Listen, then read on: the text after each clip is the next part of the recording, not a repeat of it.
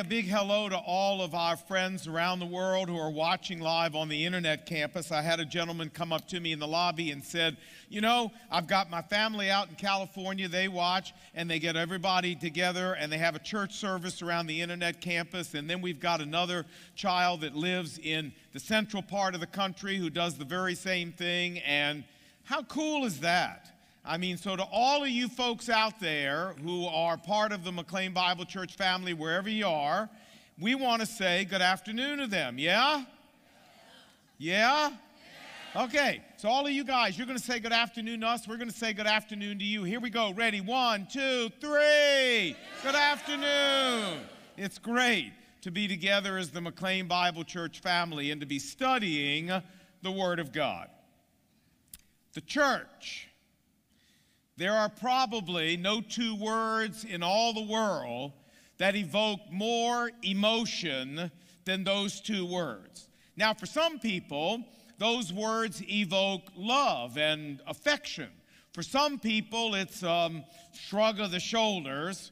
And for some people, it's utter contempt. But the question we want to talk about today is, what exactly does God want the church to be? What is it supposed to be? Why did God create it? And then once we answer that question, we want to take McLean Bible Church, our church family, and compare ourselves to this biblical standard and see how we're doing. And then if we're not doing as well as we would like to do, then talk about how can we do better. So that's the plan for today. Okay? We all good? And for next week, 2-part series. And let's begin. We ready? All right, let's start in Matthew chapter 16. Now, Jesus asked his disciples, "Who do men say that I am?" And they said, "Well, some say John the Baptist, and some say Elijah, and others say Jeremiah or one of the prophets." Then Jesus said to them, "But who do you say that I am?" And Simon Peter said, "You are the Messiah, the Christ, the Son of the living God." And Jesus said, "I say to you that you are Peter, Petros in the Greek, masculine, and upon this rock, Petra in Greek, feminine, I shall build my" what? What's the next word? My church. Now, friends, this is the first appearance of the word church anywhere in the Bible, and many people understand Jesus' words here to mean that Simon Peter is the rock upon which the church is built. But that's not at all what Jesus meant here. If he had meant that, he never would have changed the gender from masculine, "You are Peter," to feminine, "This is the rock I will build my church on." So we have to ask the question, why did he change genders there? Well, friends, it's because we need to know that in Greek, the feminine gender is commonly used not only for female things, but it's also used for ideas, for concepts, for confessions like, "You are the Christ, the Son of the living God." And this is what Jesus is saying here. He's saying, Peter, I'm going to build my church not on you, Peter, but I'm going to build my church on the confession that you just made, that I am the Christ, the Son of the living God. This is why the hymn says the church's one foundation is not Peter. It's not what it says. The church's one foundation is Jesus Christ, her Lord. She is his new creation. By water and the word from heaven he came and sought her to be his holy bride, and with his own blood he bought her, and for her life he died. The foundation of the church is Jesus Christ. Amen? Now, here we have Jesus creating the church, but we still haven't answered the question, what did he create it for? What's the purpose of the church? Well, the New Testament gives us 4 purposes for why Jesus created the church, and I want to share them with you very quickly. Purpose number one is to proclaim God's truth as found in the Bible to a lost and dying world. In 2 Timothy chapter 4, verse 1, the Apostle Paul said to Timothy, I charge you, Timothy, before God, preach the word. Be instant in season, or be ready in season and out of season. Convince, rebuke, exhort with great patience and careful instruction. And in Matthew chapter 5, Jesus said that by doing this, the church becomes salt to the world, retarding the world's incorrigible slide towards decay. And by proclaiming the word, the church becomes light to the world, illuminating the world's spiritual darkness and evil and brutality. And my, oh my, friends, how much this world of ours needs spiritual salt and spiritual light, huh? Amen? I mean, women are sold as animals, as sex slaves here in our world, and under Sharia law, women are treated like dirt, and women are shot for adultery by the Taliban without even a trial, and little baby girls are killed just because they're girls. And I was watching just the other day on television, Mississippi Burning, and I was reminded once again of the amazing, disgusting racism and appalling cruelty and brutality that men are capable of doing to other men. And this is purpose number one of the church, to stand up and say to our world, no, this is not how God tells us to live. This is not the will of God. This is not the way God wants us to act, and to keep telling it to our world whether they listen or not, whether they want to hear it or not, and whether it makes us popular or not. This is purpose number one of the church. Purpose number two of the church is to care for one another with the love of Christ. Galatians chapter 6, verse 2 says that in the church we are to bear one another's burdens and thus fulfill the law of Christ. And what is the law of Christ that Paul's talking about here? Well, John chapter 13, Jesus said, a new commandment I give you, that you love one another. As I have loved you, so shall you love one another. By this all men will know that you are my disciples, if you love one another. And God's second purpose for creating the church was for the church to be a safe haven for people where believers in Jesus love one another and care for one another and support one another with the love of Christ, and where we reach out to non-Christians and offer them that same love and that same support and that same care if they're willing to accept it from us. Purpose number three for the church is to reach its world for Christ, beginning with its very own city. In Mark chapter 16, Jesus said, go ye into all the world and preach the gospel to every creature. But notice where Jesus told the disciples to begin. Acts chapter 1, verse 8, he said, and you will be my witnesses, beginning right here in your hometown of Jerusalem. Friends, Jesus did not tell the disciples to go out and start a foreign missions program. Jesus told the disciples to go out and start a next door neighbor program. And that's exactly what the early church did. Every city where there was a New Testament church planted, that church inundated that city with the gospel message of Jesus Christ. Let's just take Jerusalem for an example.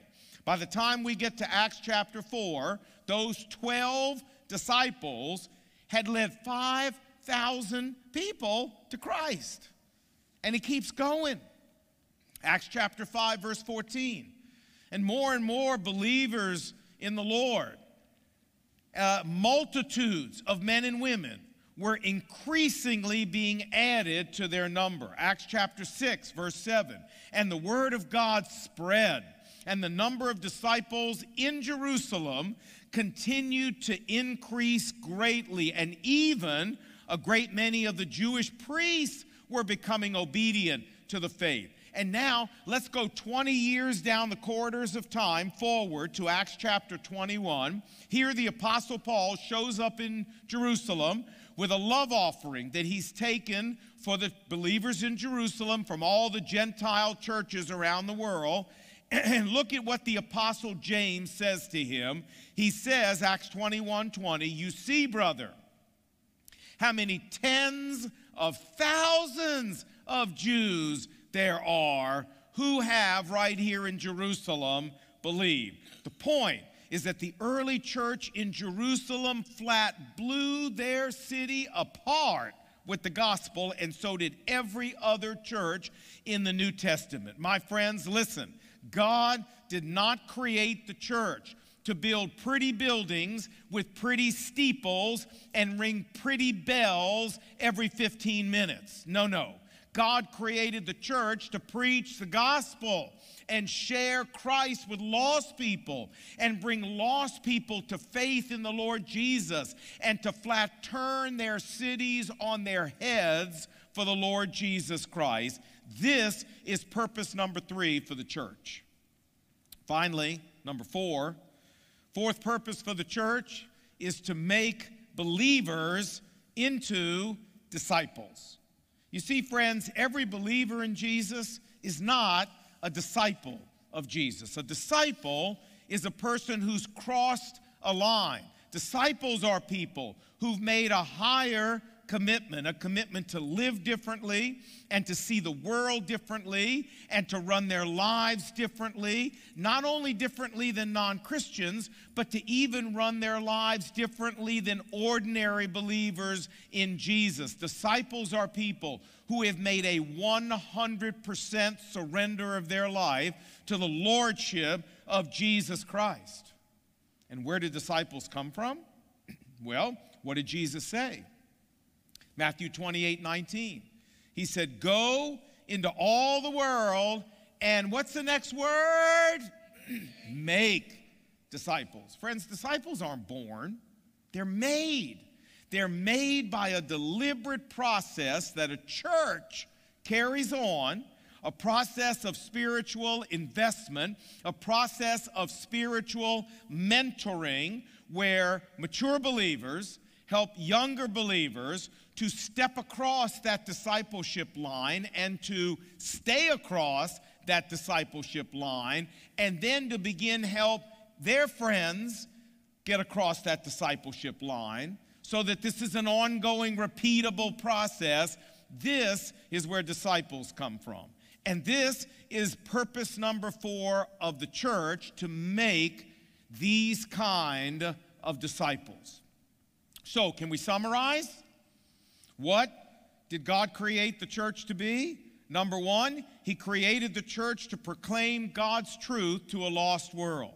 Number 2, He created the church to care for one another with the love of Christ. Number 3, He created the church to reach its world for Christ, beginning in its own city. And number 4, He created the church to make believers into disciples. Now, we've answered the question that we first asked, so now it's time for us to ask another question. And you know what this question is, don't you? Yeah? And you came here today missing this question for the last couple weeks. And you came here today longing to ask this question, right? And you came here today saying, oh, I hope he makes us ask that question. Didn't you? Okay. Well, we are going to fulfill your longings today because we're ready to do this. So, all right, 12:30 service. We've had some good services before, but you guys never lose. So are you ready? All you guys on the internet, you ready? Here we go. 1, 2, 3. Awesome.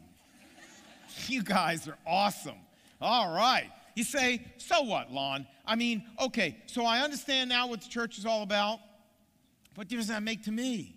Well, we want to talk now not so much about the church. We want to talk about our church.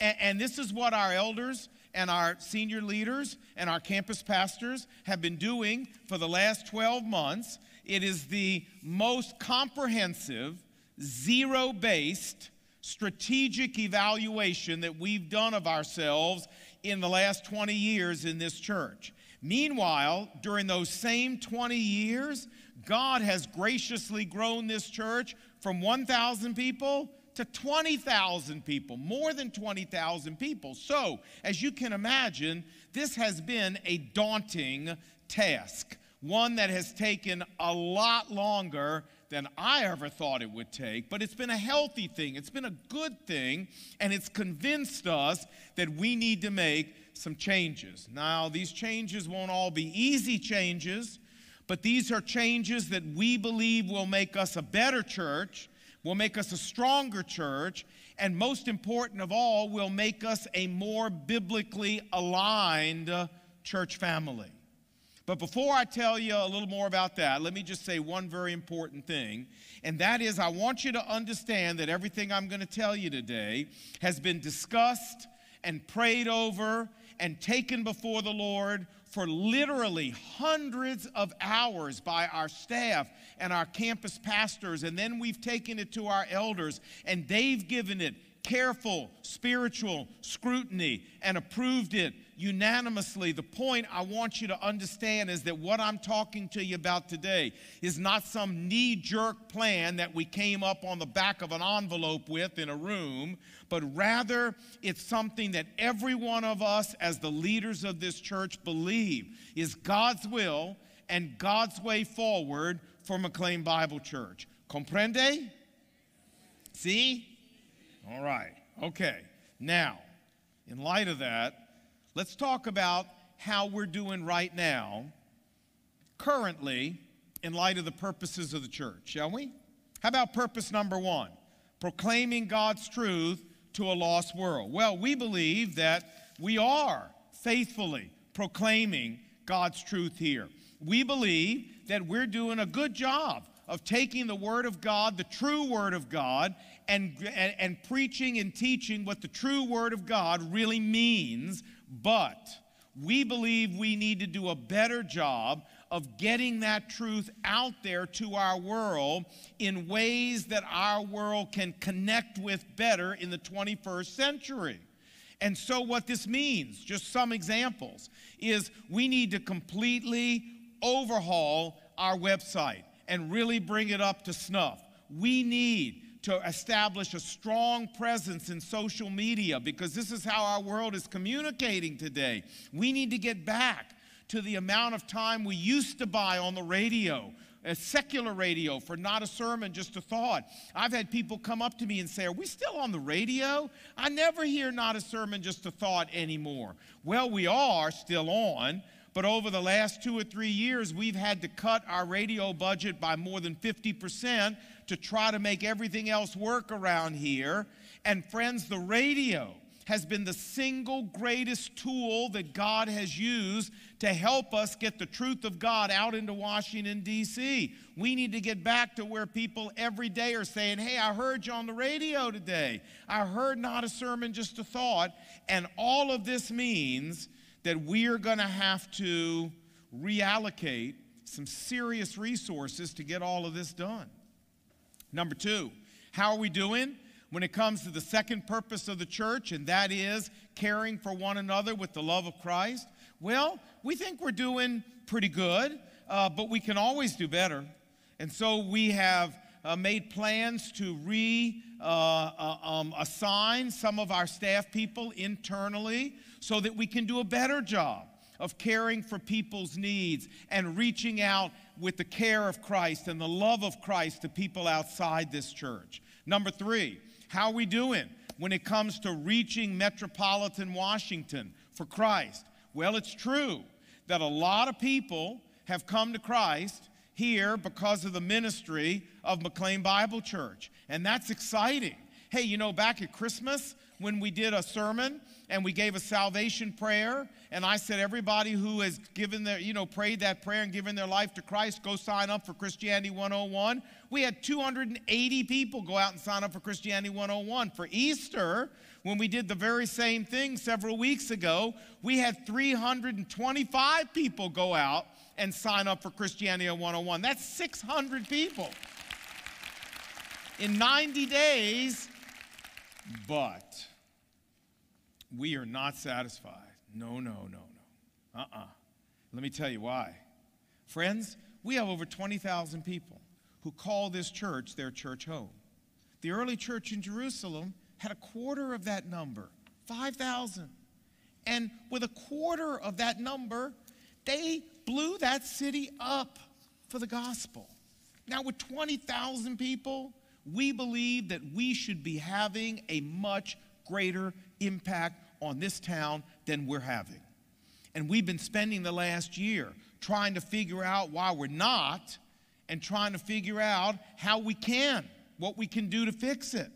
And I'm going to spend much of next week talking to you about this. But the key thing, one of the key things we've realized is that, stick with me here, to do a better job on purpose number 3, impacting secular Washington for Christ, we must do a better job on purpose number 4, which is building disciples at McLean Bible Church. And let me tell you why. It's because when you read the New Testament, very quickly, you and I can't help but notice that the early church was full of people who lived a lifestyle of evangelism. You say, what do you mean by that?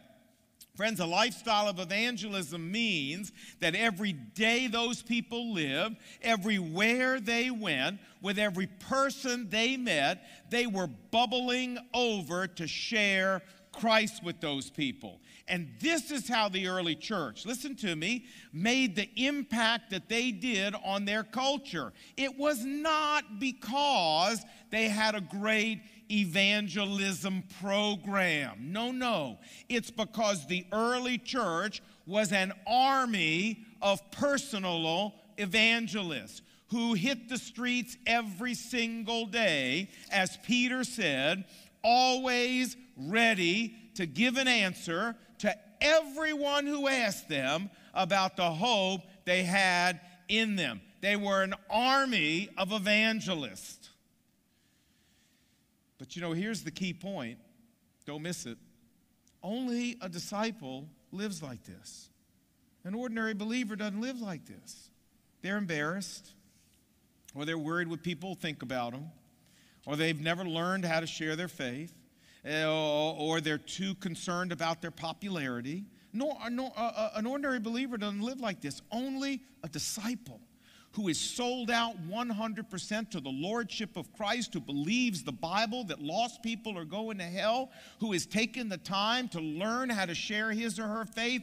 Only disciples live like this, a lifestyle of evangelism.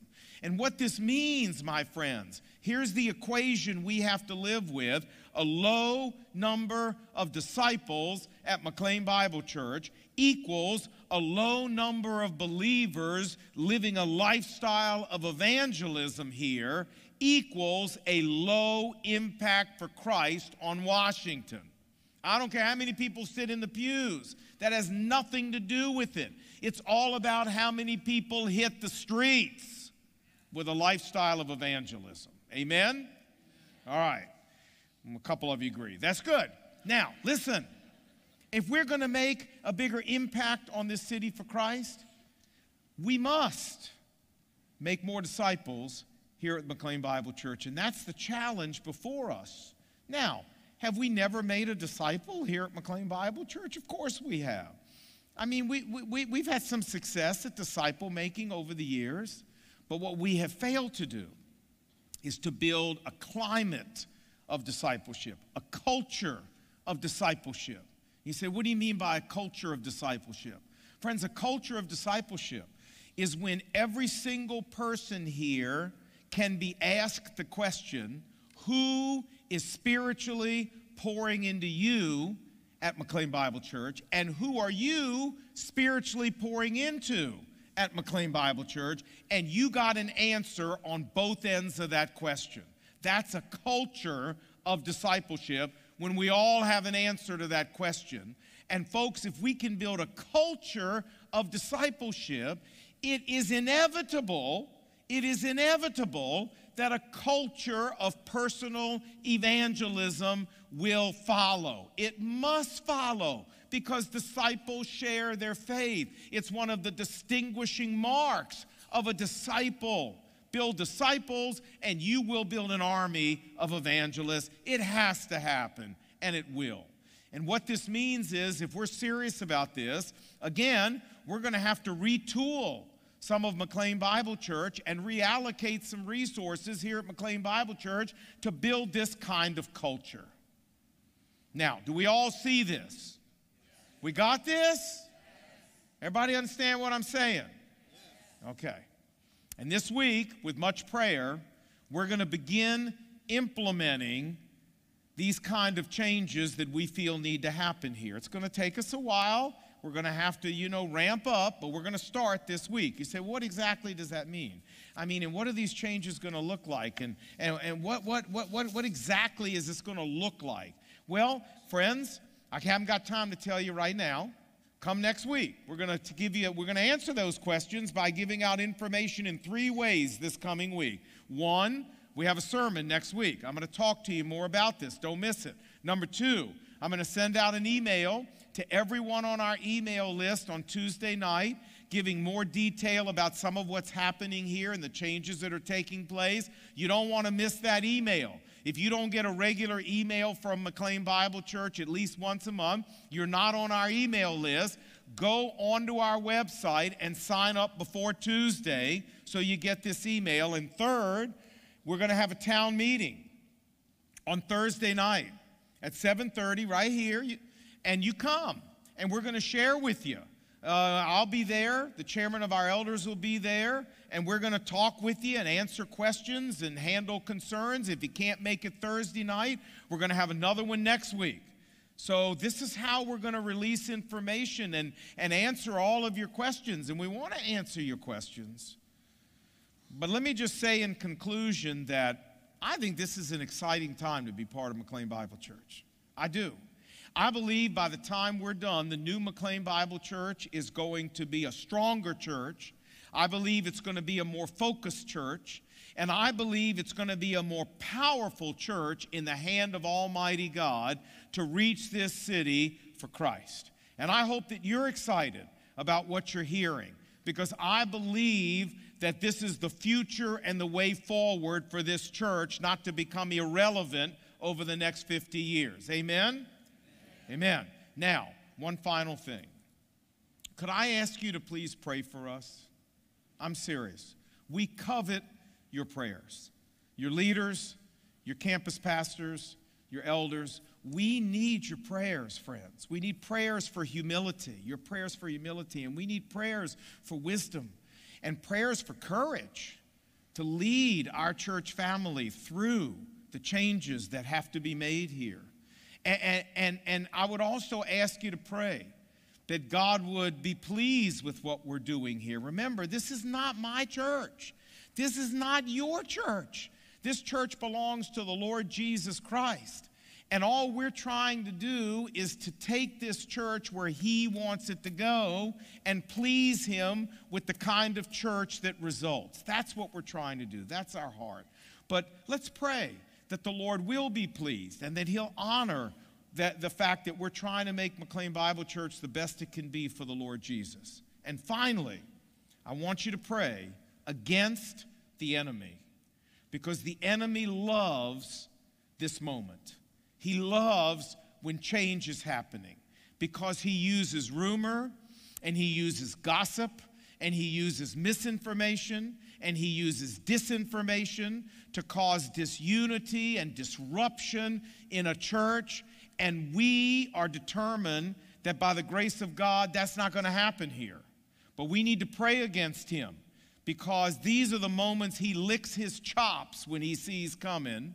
And we need to pray, God, put a hedge around this church, a fence of protection, and say, no, that's not happening here at McLean Bible Church. So will you guys pray with us? Can we count on you to pray as we move forward? Yes? Will you pray for us? All right. Fair enough.